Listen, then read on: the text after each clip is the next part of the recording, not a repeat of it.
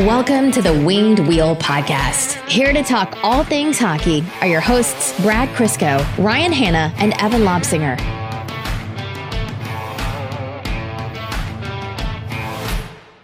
Happy holidays, folks. If you are tuning in, you may have just celebrated Christmas or otherwise just enjoying, hopefully, a nice, safe, warm holiday break. And just because the Winged Wheel podcast is on its own little mini break doesn't mean that we didn't pre-record some content for you. So what we have today is a special bonus episode of the Winged Wheel podcast. We decided to lean into our own Gear Nerd series hosted by your very own Brad Crisco, who's on the call with us today. But we joined up with another pro in the gear space, geargeek.com, at geargeekhockey on Twitter. We are joined by Matthew. Matthew, thank you so much for jumping on the show today. Yeah, no problem, guys. Thank you very much for having me. I look forward to our discussion here, and I'm a big fan of you guys too, and all the work that you guys do, and the the attention you've gathered from covering the Red Wings, covering hockey, and can I also say just, the work you guys do when you guys have that now annual game at Little Caesars Arena, when you're joined by Mickey and Kenny and the benefits you give to the Jamie Daniels Foundation. I'm a big fan of you guys. You guys do a good job. So it's an honor to be on the show here with you guys. And Brad, you specifically, no offense, Ryan, but all the engagement you give us on Twitter and the fun that we have going back and forth talking about Philip Zadina and the different sticks he's using, the 5 different sticks he's using on a weekly basis. I'm just a big fan of you guys. Thank you. Appreciate that. Yeah, much appreciated. That means a lot. Generally, I have concern for anyone who goes out of their way to thank Brad, but no, I understand it in this scenario. You two are, your brains are wired the same way. So before we get into, the NHL players and all the questions that we gathered from listeners, tell us a little bit about geargeek.com, what you do on that site, and how the kind of magic happens behind the scenes. Yeah, so Gear Geek is connected with ProStockHockey.com. I'm sure you guys have heard about it, but for anybody that may not, ProStock is the sells equipment that's purchased directly from NHL locker rooms, and we've recently just introduced selling kids gear, kids sticks and gloves as well from the manufacturer partnerships with the manufacturers that we have, but mainly we're known for selling the equipment that comes from NHL locker rooms, and then that started in about 2014, and then in the summer of 2017 was when Gear Geek was officially launched. It is known as the equipment database of the NHL, and I was brought on to assist with Gear Geek shortly after that in about February 2018.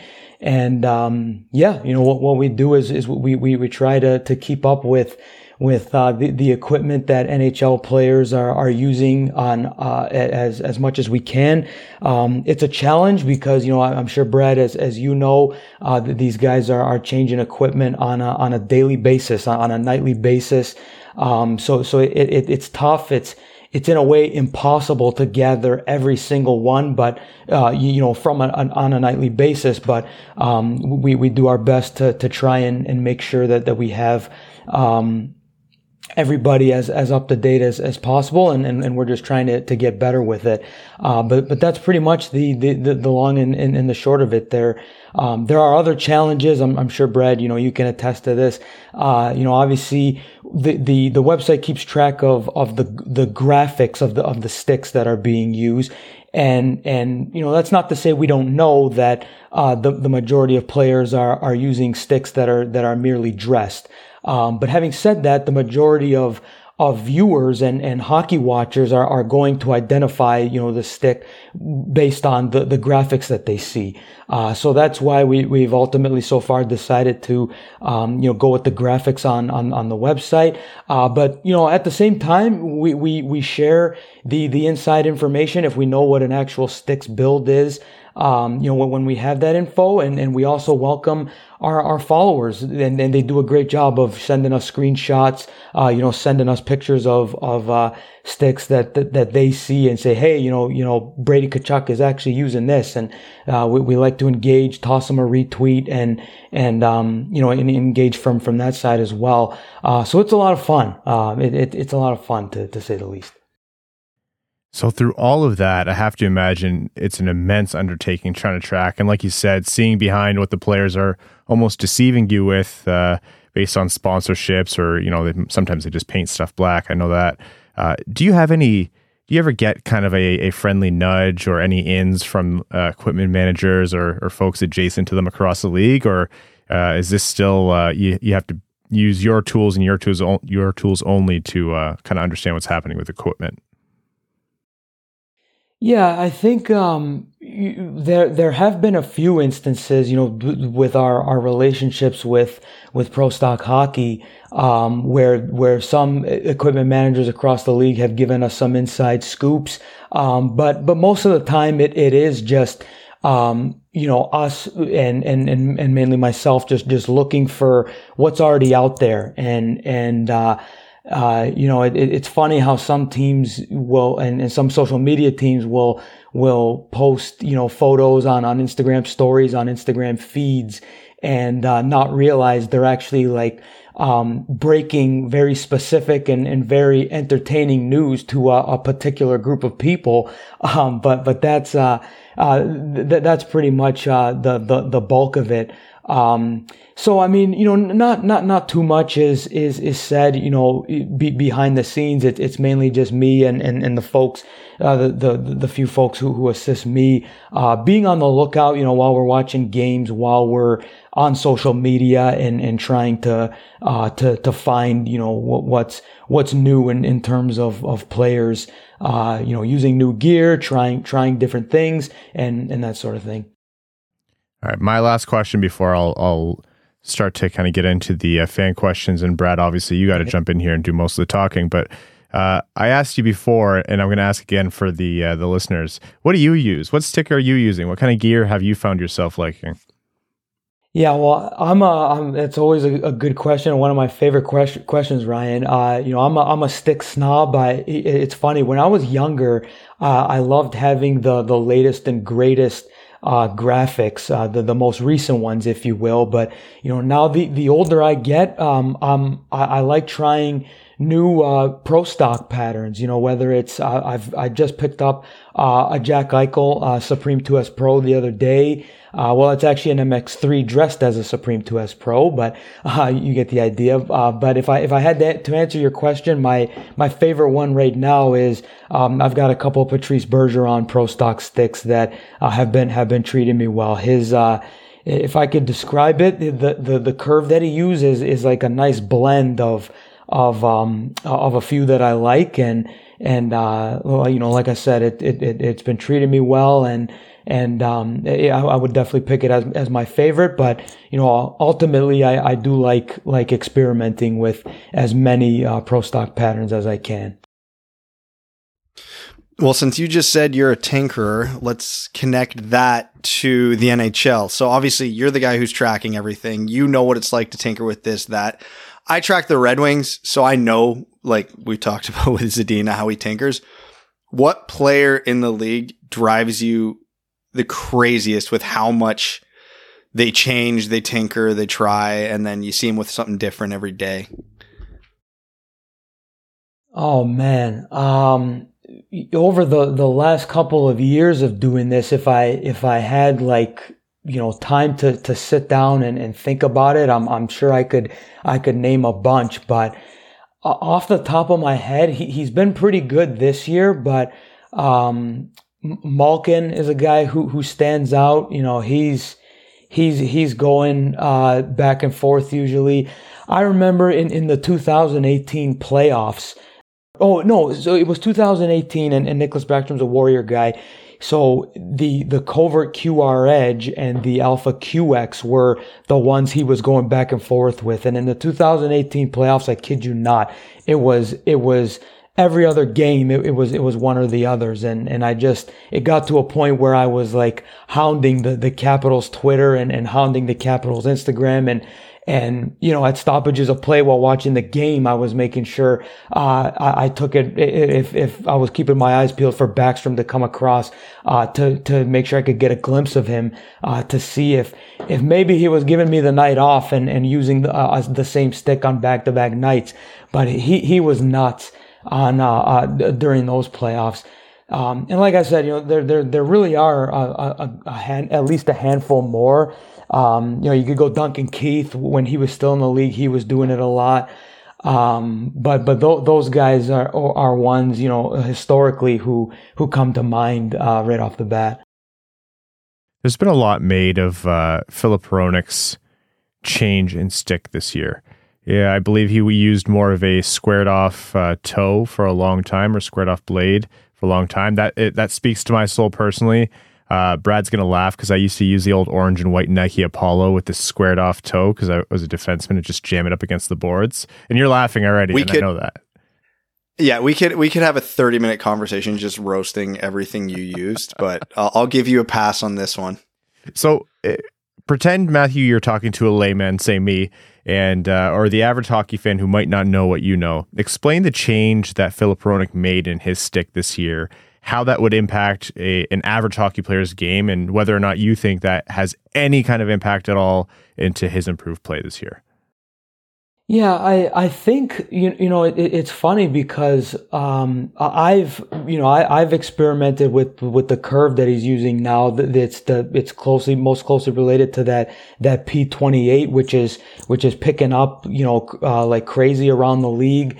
And, I guess it depends on what kind of player you are, because, I have recommended the P28 to some of my friends and a few of them have said, no, I can't do it. It's too wild for my shots. And then others have said that it has helped them. And, from my experience, and I know I'm not anywhere near, and I never will be anything near where Filip Hronek plays. So it's a lot different when you compare it to a beer leaguer to Filip Hronek in the NHL with the Detroit Red Wings. But, the biggest thing I notice is your control with that P28 curve. And you might not think that, Hronek as a defenseman and not him previously not being known as an offensive guy. Sometimes that possession is such a difference in its own. Like, when you have more confidence and you're able to possess the puck, it allows you to, make a cleaner breakout pass. And if you're making cleaner breakout passes, it leads to better scoring chances. And sometimes you're on the other end of albeit a secondary assist, it's still an assist and you get more points that way. So, I don't, again, like I'm just a beer leaguer. So like you guys, so I mean, I can't speak for, somebody to the magnitude of Filip Hronek, but I wouldn't be surprised if it's a breakdown of some of those little things. And he's noticing some of those little things like control on his stick and just, having a better feel for the puck in tight, whether that's in his own end or whether he's able to keep pucks in, at the point better and have more confidence when he's patrolling the blue line in the offensive zone.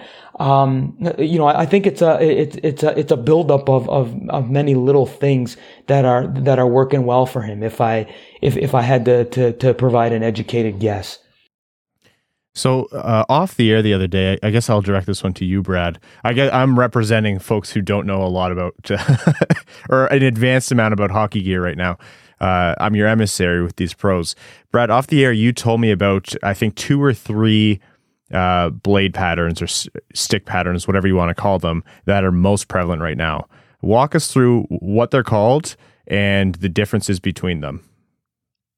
So the 2 most prevalent, and again, Matthew will be able to speak more to what the NHLers are using. I'm going by, obviously I sell the stuff, so sales patterns and in my league, keeping track of what guys are using. But it's a P28 and the P92 because, as Matt said, the bigger curves give you more control, harder shots, more whip. You know, you can get that toe and go release a little easier. So they're starting to catch on in the heel curves and the mid curves, like the P88, the PM9 are starting to phase out a little bit. You still got a handful of guys hanging on, but basically with those two curves, to, you know, summarize, it gives you more toe on the stick. You get more of a cradle, you get more of a release. And then, you know, personally for me, I think the biggest reason these two are catching on is, you know, when I was a kid growing up playing hockey in the 90s, we were taught to shoot heel to toe, you know, start the wrist shot on the heel and let it roll. And if you had way too much toe, that thing was just a slingshot that nobody could control. Now everybody's taught the curl and drag release. So you pull in from the toe of your stick and then snap from the, you know, heel to mid part of your blade. So getting these two not new curves, they've been around for a while, but these two curves, they allow you to do that really, really smoothly, really efficiently, and without a ton of effort or focus being, you know, attached to it. So I think it's just more so the evolution of how to shoot, how to stick handle has led to these two curves becoming the most prominent curves by a lot. Okay. We're going to jump into some Twitter questions, Patreon and Twitter questions. This one's from a patron whose name is Patrick Waz Black-Eyed Wink. Says, several years ago, I heard Sonia DiBiase, I hope I'm saying that right, of CCM on another admittedly goalie-focused show discussing the idea of adding different flexes and additional curves to their line of goalie sticks. The flexes have come to pass with all three major players offering two lines of sticks now, but we're still stuck with only two curves that are remotely usable for goalies who'd like to handle the puck. Any word on seeing additional patterns, or am I still stuck hunting down pro stock to find what I like? Yeah, I'll start on this one because I can take the retail end of this. The short answer is no. You're going to be doing a lot of pro stock hunting. I know Bauer specifically has been at least talking internally about possibly bringing out some new curves. I know a lot of their more recent goalie sticks have more of a rounded toe, which is something they got a lot of feedback on and they've been trying, and the length of the shaft is shorter, which is I know a lot of feedback they were getting. So the companies listen and they hear what people are, you know, wanting, what they're talking about. Admittedly, they're very slow to react on it. So I'm not going to say, no, this isn't going to happen. But from a large scale retail standpoint, it hasn't happened yet.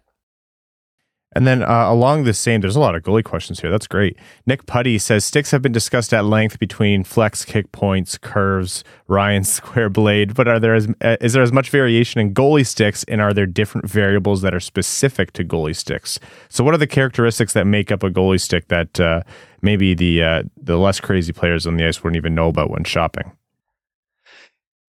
Yeah, it's there's a lot of things. So the shape of the shoulder, which, okay, to explain it to someone who wouldn't know that, the wide part of the paddle going into the narrow part of the shaft, that can tinker in terms of shape because, you know, most goalies will use the trigger grip nowadays where the index finger comes down and they're holding it like with their other three fingers, and adjusting the shape of that shoulder kind of can tinker with the grip. I know Bauer even does the 5-sided shaft with where your palm sits on goalie sticks now.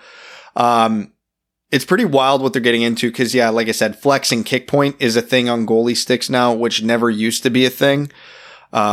Shaft length, like I mentioned on the last one, they're starting to tinker with. There's getting to be a lot more options. So, but the two big things, like I said, that they've really been tinkering with in the last little while is, you know, kick point / flex, and then the shoulder shape. Well, it's funny you mentioned that, Brad, because I too am actually the goalie gear is something I'm still a rookie with and learning for. But I know, you know, speaking from the pro stock side, one goaltender in particular is UC Saros. And I know at Pro Stock Hockey, we had quite a few of his patterns in stock for a while. And those were, we had requests for them over and over again. And then when we finally, got them back, they just picked right off the shelf. And I believe based on some of the messages I've been getting, from the Pro Stock side, the goaltenders, if you will, just really enjoy the overall feel of his pattern and the blade itself. But yeah, I think you pretty much touched on it earlier in terms of there being some limitations with from the retail side and all of that. But who's to say what's to come for the future? Hopefully there is going to be more flexibility for goaltenders going forward. All right, that's a lot about sticks, and I'm sure we're going to get back to it. But there's a question here that I think is very relevant to the Red Wings, who have been collecting broken and bruised hands this season. This one's from CB on Wheels. It says, here's my question. Why do players not gravitate toward newer glove models and put more importance on backhand protection over finger protection? After seeing Burt break a finger and Larkin also maybe do the same, why is this the case? Okay, simple answer here. Hockey players are idiots. And as a hockey player, I'm allowed to say that. Players are creatures of habit. So when they find something they like, there's a lot of guys who are very reluctant to get off that. Like you look at the top end players in the NHL, McDavid, Crosby, McKinnon, they're all using gear that's, 6, 7, 8 years old. They just, once they adapt to it, they do not want to switch off of it. And it's not for lack of trying from the manufacturers. Cause I know, in CCM, their new Tax glove line, they really did put an emphasis on the back of the hand there. They put some of their Nest Tech material in there, some of their D3O absorption material in there. So they're trying. Players just don't like adapting. And I can't stress enough how little players care about their own safety on the ice. They'll rip padding out of their gloves. They'll wear shin pads that are 2 inches too small. The Bauer 5100 and 4500 is a helmet in the NHL for some reason still, and I cannot explain why, because that thing is a piece of foam from the 90s that has not evolved at all, and guys wear it. So I wish I had a detailed, in-depth answer here other than players are creatures of habit, but that is the answer here. Yeah. And, Brad, you pretty much touched on it from the protection side of it. And then in terms of from the new models and new releases, I can't for the life of me figure it out. And I guess it goes back to pretty much what you just said. But I remember before the 2017-18 season when Alexander Ovechkin first signed back on with CCM. He actually started the season with Bauer gloves, and then it was along the way, if the Jet Speed FT1 gloves were introduced, and he was among the first to wear those. And then, they took off, they did well. And then the Ultra Tax or the HGTK model from CCM did well. The Covert QRL gloves from Warrior are still around the league quite a bit. And the QRE gloves caught on quite a bit, I'd say. But then there's more that just for whatever reason don't. And I mean, you can go down the list of the new, the Jet Speed FT4 gloves from CCM, the Tax AS4 gloves, the Warrior Covert QRE 10. We only saw a few of those in the NHL.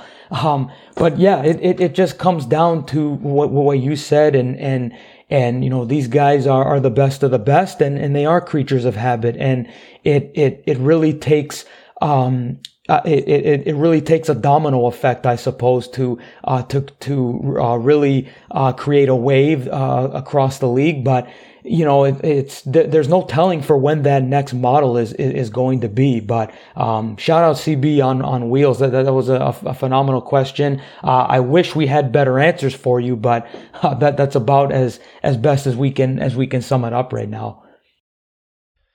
I'm actually going to kind of follow up on that one because the one thing you touched on there, I've noticed a lot, and I just want to see if you can kick around some speculation as to why. Because with certain things, and gloves might be the most specific one where I notice it a lot, where we won't see something, and then everybody has it. And the most recent example I had this year was the Hyperlight gloves. Because I got Hyperlights in the summer myself, and I put the things on. I'm like, these are phenomenal. These are the best gloves I've ever worn, and they're going to be insanely popular. And for the first little bit of the season, nobody was wearing them. Everybody was still wearing their old 2X Pros or whatever model they were wearing. And then last I checked in, which wasn't that long ago, there's a ton of guys in the NHL, at least relative to a couple months ago, who are wearing the Hyperlight gloves. So do you think this is just them giving it time, breaking it in practice? Is it word of mouth? Buddy in the locker room tossing it, going, holy shit, you need to try these. What do you think the reason behind that is? Because again, like you said, the FT1s caught on. The FT4s never did. The Hyperlights caught on. The Ultrasonics were kind of, sort of, whatever. The QRE 10s never did, despite being so close to some of the older models.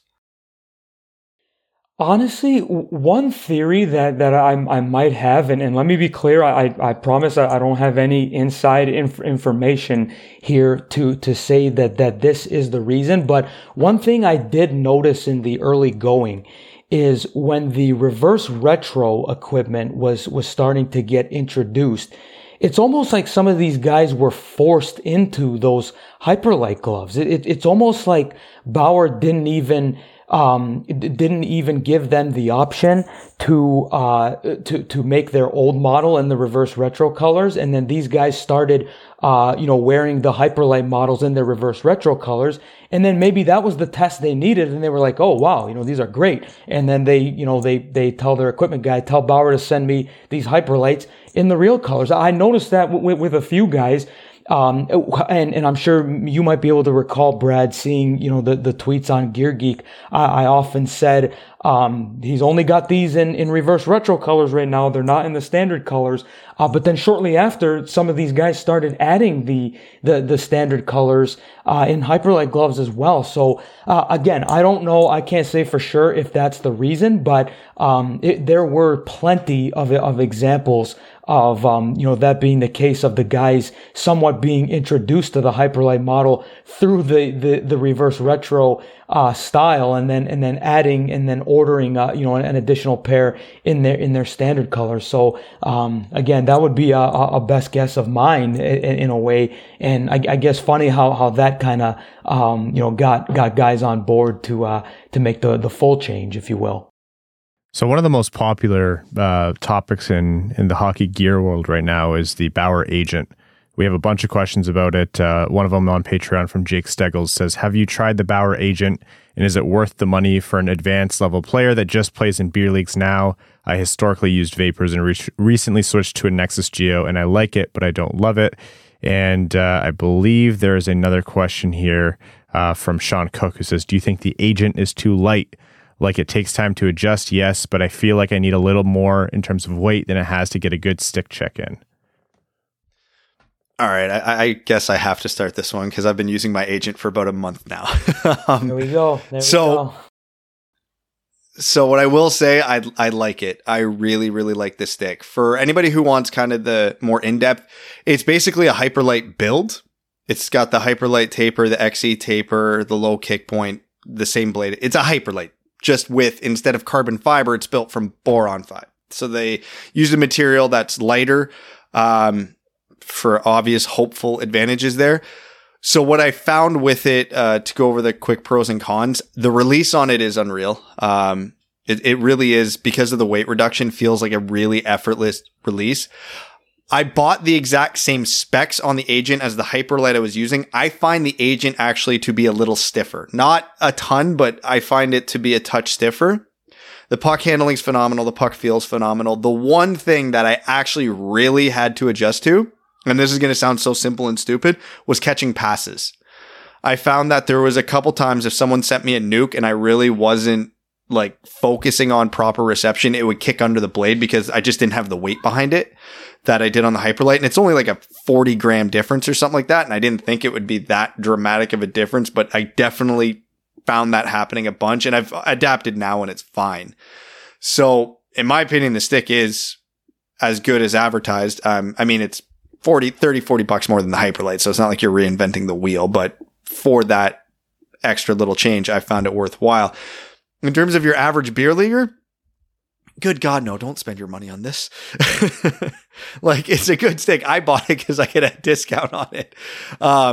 And you know, works fine for my senior A league and my beer leagues and all that. And it's great. But yeah, like you know, if I went into Rapid Shot with an agent versus, you know, like just a Bauer Vapor 3X, I'm maybe adding 5 miles an hour to my shot. Like, it's not super dramatic that a beer league goalie is going to really notice the difference with that puck coming in on him.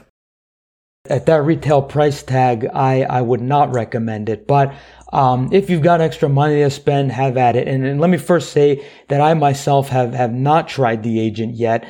But one thing I will say, and I hope, you know, some of the people who follow Gear Geek who are constantly telling me, you know, that stick isn't actually an agent. It's not actually a Nexus Sync. This one's for you, because it's no secret that a lot of these sticks and out there are not what they really are, and the same goes with the agent. Like, I know for sure Trevor Zegras' agent is just the graphic, and he's still going with his 2N Pro XL build, I believe.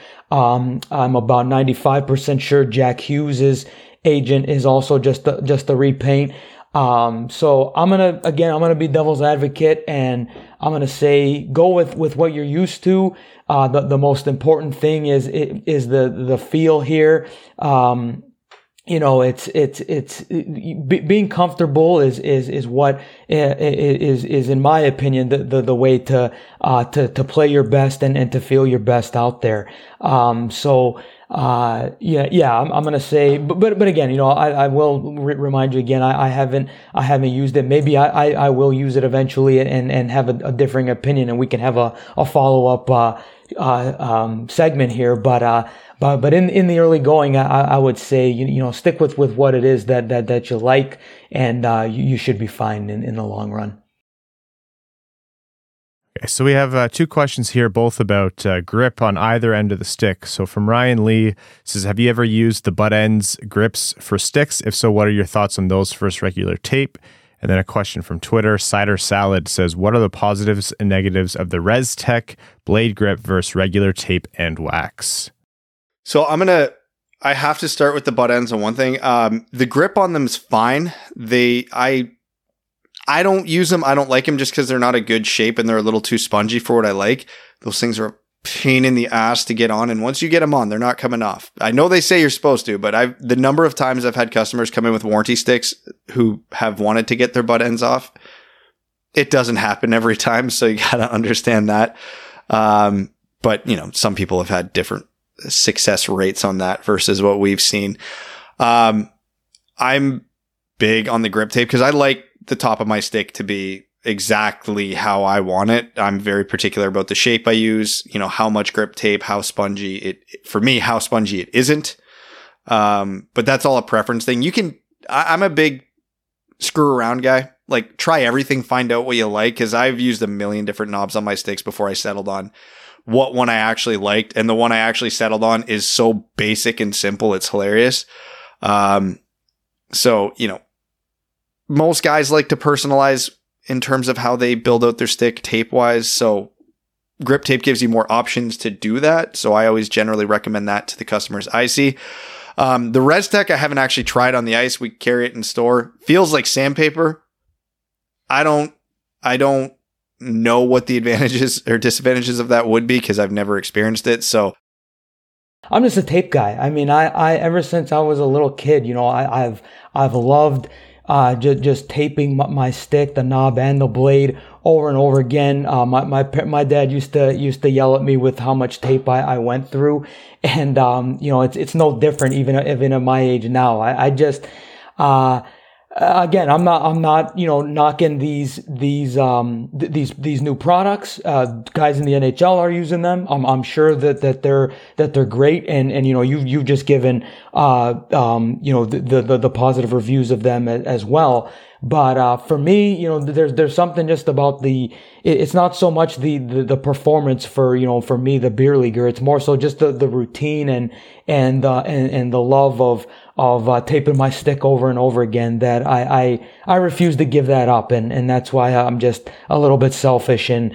not willing to try some of these new products.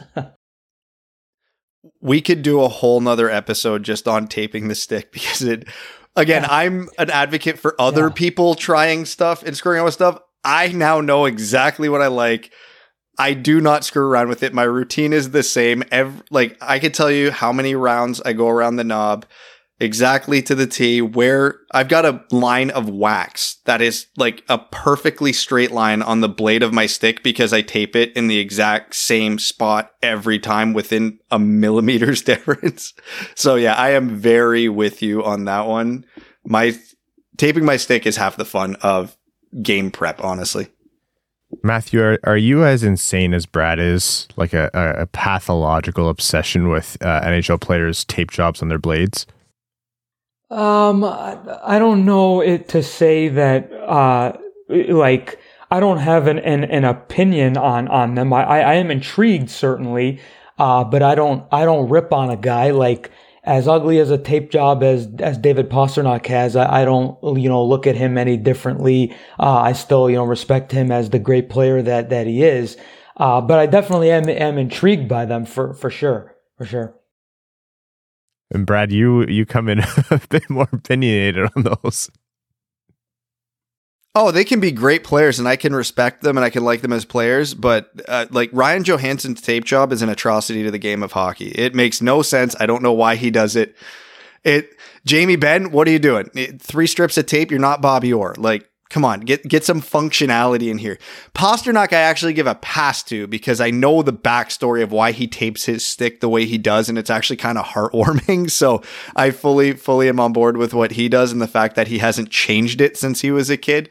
But yeah, I have opinions. Now, hold on. I have a question for you guys then, since you mentioned Ryan Johansson, because he does the white from the heel about like, 3/4 the way up.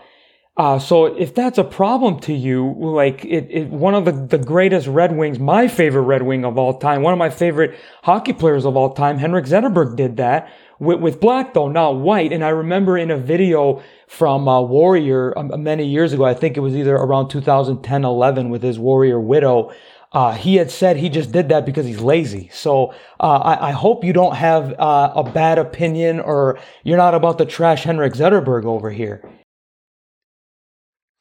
I mean, everybody can improve at certain things. Henrik Zetterberg is insane, but I can go a step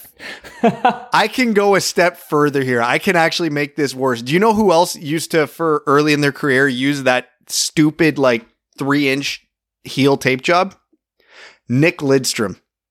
Oh, he smartened up as man. He smartened up as his career went on and he started taping the full blade, but there was a while. Lidstrom actually was wild too. Him and Franz Nielsen, if you ever find pictures of them back, for the knob of their stick, they used almost an entire roll of tape. It was insane. I can't for the life of me process what the benefit of that would be, but who am I to question Nick Lidstrom? He obviously had it figured out. Talking about Red Wings and weird sticks and stuff, I remember Pavel Datsyuk was one of the first players in the league to feature a stick with a hole in it. It had the 3 holes, I believe it was, in the shaft. I don't know that we've seen holes in the shaft come back. We did just recently see a strip, like a hole in the blade, and I don't know how popular that is. Okay, that tech in general, gimmicky, does it have benefits? What's that been like, and how long did that even last for Datsyuk? So Datsyuk was on the shaft. That was the only stick model that ever really truly did it in the shaft. Matt will be able to give you the stats on this because I think it starts and ends with Jake DeBrusk. I'm not going to say the hole in the blade is gimmicky because, I've tried them. They're fine. They didn't feel any better or worse than a normal blade. I'll tell you this, kids under the age of 14 loved it. Adults, not so much, but there's probably a very good reason why they never caught on at the pro levels. The Nexus ADV with the hole in the blade, that was right before COVID when that launch started, when that launch happened. And if I remember very clearly, I had a tweet in March of 2020 that I sent out, that the only guys we had seen with the stick, in a game, and one was a little bit flexed, but it was a Jake DeBrusque, Braden Shen, from St. Louis, and then RA from Spittin' Chicklets. He had a picture with it himself. So yeah, I mean, I'll say that was quite gimmicky, the Nexus ADV, and there's a reason why it didn't catch on. But with Datsuk and the Reebok O stick, there were a few different variations of it in the around like 2008, 2009, and into 2010. There was the green O stick, and then later on the 808 O stick that was called from Reebok. Datsuk did use that for us for a time. Victor Hedman did as well. The idea behind those was that it was to allow, like wind to pass through the shaft, when you're on your downswing for a slap shot. I don't know how much that helped, but, I will, those were way more popular and caught on, more so than the Nexus ADV did. So, I wouldn't group those two in the same. But yeah, I wonder if any of the manufacturers will ever give that a go, down the road, or maybe CCM does a reboot at some point and says, hey, remember this thing from way back in the day. That would be kind of fun, and to see if maybe it did catch on, knowing that there were guys like Datsuk and Hedman who did use them. So what I'm hearing then is Datsuk, being one of the best players in the world at his time, was a little bit more influential. We know the NHL is a copycat league, and sometimes you get things like tape jobs, equipment, whatever. It's an imperfect science. How much is influence from the player? How much is trying to copy what the best players are doing in every single way? How much do you see that affect patterns in equipment and gear usage, tape jobs? Or do you find that players don't necessarily care about that, and you'll have a guy like, Kucherov use Giovanni Smith's skates or something like that? I'll talk about it from a retail perspective, and then I'll let Matt answer from a pro perspective. There's a pretty heavy influence in what you see, especially in kids. When True was, doing their own thing in sticks, and they were okay, their product, in my opinion, is still catching up to Bauer and CCM, but they're doing a good job. Mitch Marner almost has single-handedly launched that company into like a powerhouse in the stick game, because he's using it. He's influential. They put his names on the stick. Like one of the TC2 curve is the Marner, and they'll actually write the word Marner on that stick. And the number of kids who want that stick because it says Marner. Again, I'm in Southern Ontario, but like it's very high. And yeah, you'll see a lot of that trickle down to the retail level. Yeah, Brad, couldn't agree more on that from the True side. Having Mitch Marner in a big market, like Toronto, the biggest market in the NHL, arguably, or by numbers, I don't know for sure, but it's up there. Let's put it that way. It absolutely makes a difference. And I just wonder, I'm sure you guys have noticed, William Nylander has been using Sherwood over the last couple of games here. If he sticks with it and he keeps putting up numbers, who knows, what that is going to mean for Sherwood, because, we have seen it in the past. The influence is there with kids. It seems simple. Like if you're a simple enough on paper, but then you've got to encourage these NHL players to actually use your product. And then if they like it, it should work out in the end. But yeah, if Nylander, keeps it going with Sherwood, it'll be fun to see, what kind of growth, we get, from Sherwood there. But on the other side, from, some pro habits that may have caught on. The one thing that I think of right off the bat is that Artemi Panarin tape job where he does the tip with white and then he has a single black layer right across the forehand. Now I've tweeted about that on Gear Geek in the past, and one of our awesome followers, I believe his name is Villy. I'll give him a quick shout out.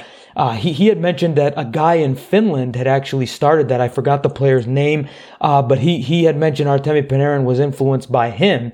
And well, now Panarin's in the NHL, and then you see this tape job showing up among others. Emil Bemstrom's a guy who's used it. Moritz Seider has been using it now for quite a while. So and other guys too. Their names have escaped me. But other guys have tried it. So the NHL players are paying attention to their peers and what they're doing, and certain things like that certainly do catch on amongst them as well.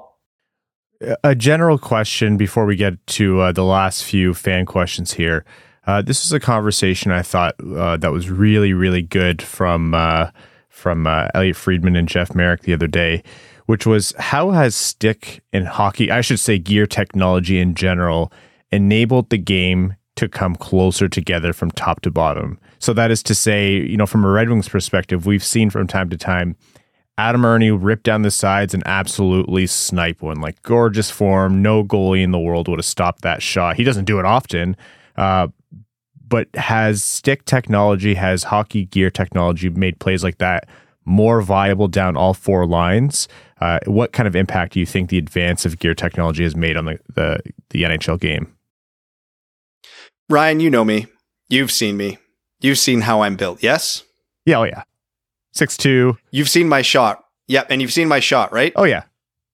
You have a wicked that's shot. all I need to say. I'll let Matt answer from there. I criticize. If an idiot like me can have a shot like that, yeah, it's the technology's working. The first time Brad and I ever stepped on the ice, and we never thought each other were bad hockey players. Like, we knew we had both played growing up. And Brad had really just kind of downplayed his game, and we stepped on the ice. He had not taken 2 strides. No brace, no load, nothing. Just ripped one bar down from the blue line at the net. And I looked at him. I was like, "Are you kidding me?" Anyways, Matt, I'll let you go. Yeah, I mean, Brad's exactly right. I mean, and this isn't a new thing. Like certainly it has only gotten better, and it's only going to continue to get better. But I think back to the late. Just at the turn of the millennium when composite sticks first became a thing, and there were still so many guys who took as long as they did to switch to composite. Whether it's Marcus Naslund, Jason Spezza, Paul Stastny, it's like, what were these guys doing? I mean, swallow your pride on the wood sticks and give this a shot, because you really are missing out. And maybe this makes me a little bit of a hypocrite because I don't try the new tape products, but in terms of the stick technology, it really is unbelievable with how much of a difference it makes. And you can say, some of the goaltenders argue that when people rip on them for their equipment getting bigger or getting more, becoming more dense and deadening rebounds or whatever. Well, the stick technology plays a factor into that. These shots are harder. They make them, they make shots more difficult to stop. So it kind of all works out in the wash. And I mean, everything else, like skates are so much lighter. Shoulder pads are so much lighter. All this stuff makes such a difference.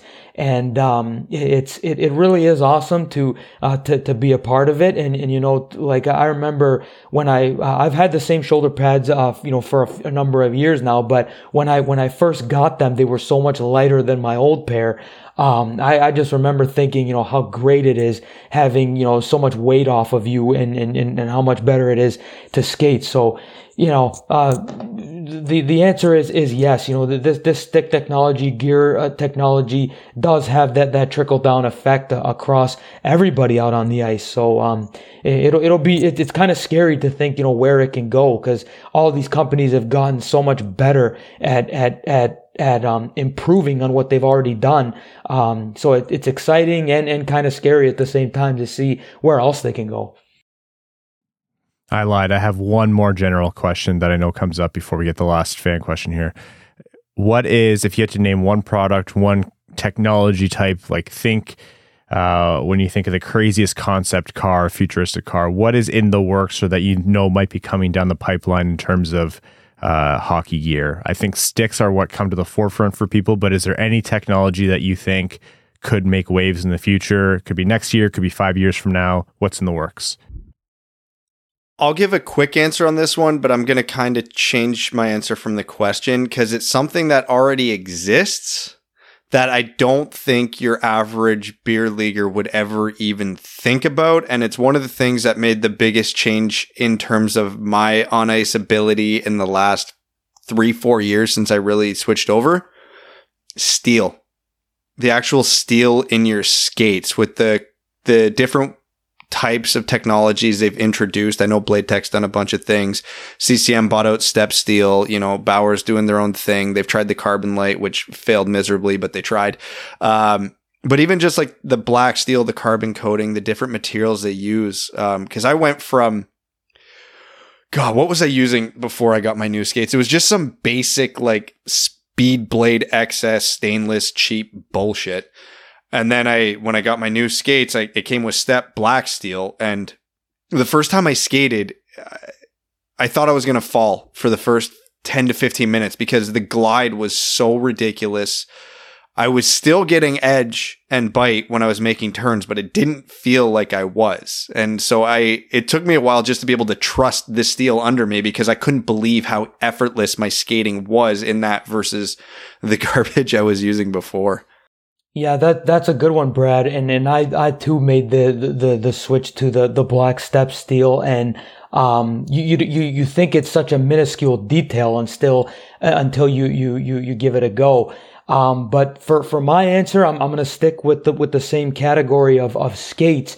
And it was just, introduced, this year with the goaltenders and the Bauer Connect skates not having any laces. They do seem to be catching on amongst goaltenders. Andrei Vasilevsky's using them. Spencer Knight is using them and a number of other guys. Semyon Varlamov, I believe, too, or one of him or Ilya Sorokin on the Islanders. Kosa's using them as well, I know for a fact. Yeah, and as the season goes on, we're not even halfway through it yet, so it'll be fun to see how many other goaltenders make that change. And I wonder, I don't know why, but I still think that we're maybe a few years away from seeing that come to player skates, but who knows? Maybe companies and manufacturers have something in the works, and we eventually start seeing that on player skates. I feel like it might be a little bit more challenging, but it makes me wonder, how far away we are from somebody giving that a go from a player side.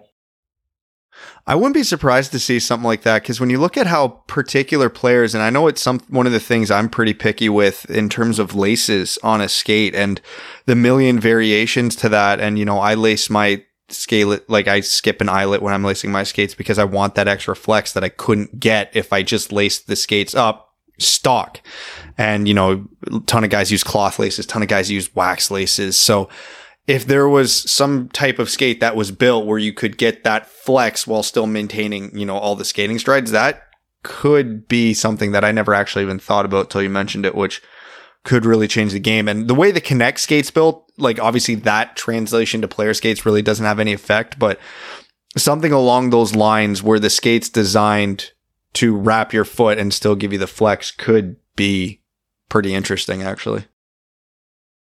All right. Last set of questions here. This is the most prevalent question we get. Came from a few different people. So Beer League Defenseman says, for those who are beginners or still newer to the sport, what should we look for in gear and sticks to balance the cost versus bang for the buck? I've got a lot of cheaper gear from when I started, and I want to know what to look for as I start to upgrade.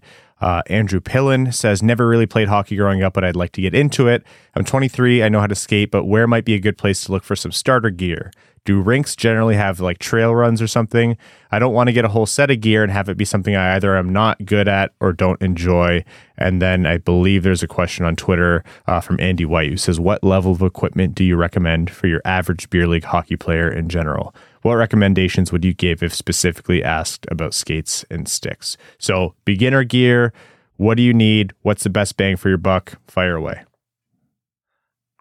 What's comfortable and what you can afford. It's such a cop-out answer. If you make $500,000 a year and you want to go out and buy all top-end stuff right out of the gate, hey, it's in your budget. Go for it. Is it comfortable? Do you like it? Great. I obviously try things on, because if you don't, you're not going to know what you like. But for the most part, the lower level protective equipment, especially, you can definitely get away with in a beer league, and it'll still be comfortable and it'll still do the job. You know, for sticks, until you actually get out on the ice and play and establish a play style, you're not going to know if you need a low kick, mid kick, high kick. You're not going to know what curve you want, what curve you need. You're going to have to experiment. You're going to have to try. I know a lot of places like my store have a shooting range where you can go try the sticks and figure it out from there. The two things I tell people to never, ever, ever under any circumstance screw around with, and if you're going to spend a little extra coin, this is where you do it: skates and helmet. Because a poorly fitted skate is going to ruin your entire skate before you even get going. You're going to be miserable. Your feet are going to hurt. It's going to suck, or they're going to be way too big and you're going to look like Bambi. Spend time, effort, and money on skates. And concussions are very real. Hockey is a very fast sport. Ice is very hard. Do not cheap out on your helmet. And when it comes to helmet, much like skates, fit is everything. Don't just buy the highest end helmet because it's the highest end helmet. It might fit you like garbage. And if it fits you like garbage, it's doing nothing to protect you. So those are the two things above all else. Make sure you get a helmet and skates that fit properly. Everything else is preference. You know, if it's gloves, if it's shoulder pads, the protective gear, just like you said, make sure it fits. As long as it fits, it's not going to be holding you back. It's going to be giving you that same protection. With sticks, you know, like you said, it's tough because you can't actually get a test run out of them until you buy it and then get on the ice by yourself. But if you're just starting out, you know, don't go and spend $200 on a stick. What you might want to look for is they're known as the team sticks. They're a little bit lower than the top of the line model. Those come in a little bit cheaper, but the technology is still along the line, so you're not like sacrificing a whole lot. And then when you find a stick that you like, the next time around you go ahead and maybe spend a little bit more if you want to treat yourself. So team sticks, be on the lookout for to save a little bit more money, and if you're just starting out. And, you know, you hit the nail on the head with the skates. And the only other thing I will say is that when you do find a particular model of skates, let's use me for example, because I found a number of years ago that the Bauer Vapors fit me the best. I had a pair of Vapor APX2 skates. And then I don't know why, but a number of years later, one of the rounds of tack skates, I believe it was the CCM Super Tack skates that came out around 2016. I, for whatever reason, decided I wanted to give those a go, and I bought them and I used them, and I didn't like them. And not long after that, I flipped them and ate the cost and bought the most recent pair of Bauer Vapor skates. So my feet are way more narrow, and Bauer tends to make a little bit more narrow skates. So if you've got narrow feet like me, you might want to lean toward, Bauer skates. They have been saying CCM had the Jet Speed line is being, geared toward narrower feet as well. But I'll let you, whoever you are, go to the store and try them on yourself. And when you do find a fit, and after they bake them for you, if they're nice and snug, stick with that brand, that model the whole way through. And the good thing is skates, if you take Brad's advice, which you should, in spending a little bit more money on skates, well, skates are like the old saying goes, you get what you pay for. You spend a little bit more money, they're going to last you a lot longer as well. But, in the future, if it does get to a point where you do have to replace some, same brand, same model, and you should be good. All right, folks, this has been, Gear Geek joining us on this special bonus episode of the Winged Wheel podcast. Matthew, thank you so much. Give a little shout out to the work you do, plug your socials, the website, and everything. Awesome, guys. Thank you so much for having me on. As I said, I'm a big fan of you guys and all the work that you guys do. I look forward to following you guys along, for the rest of time, should I say.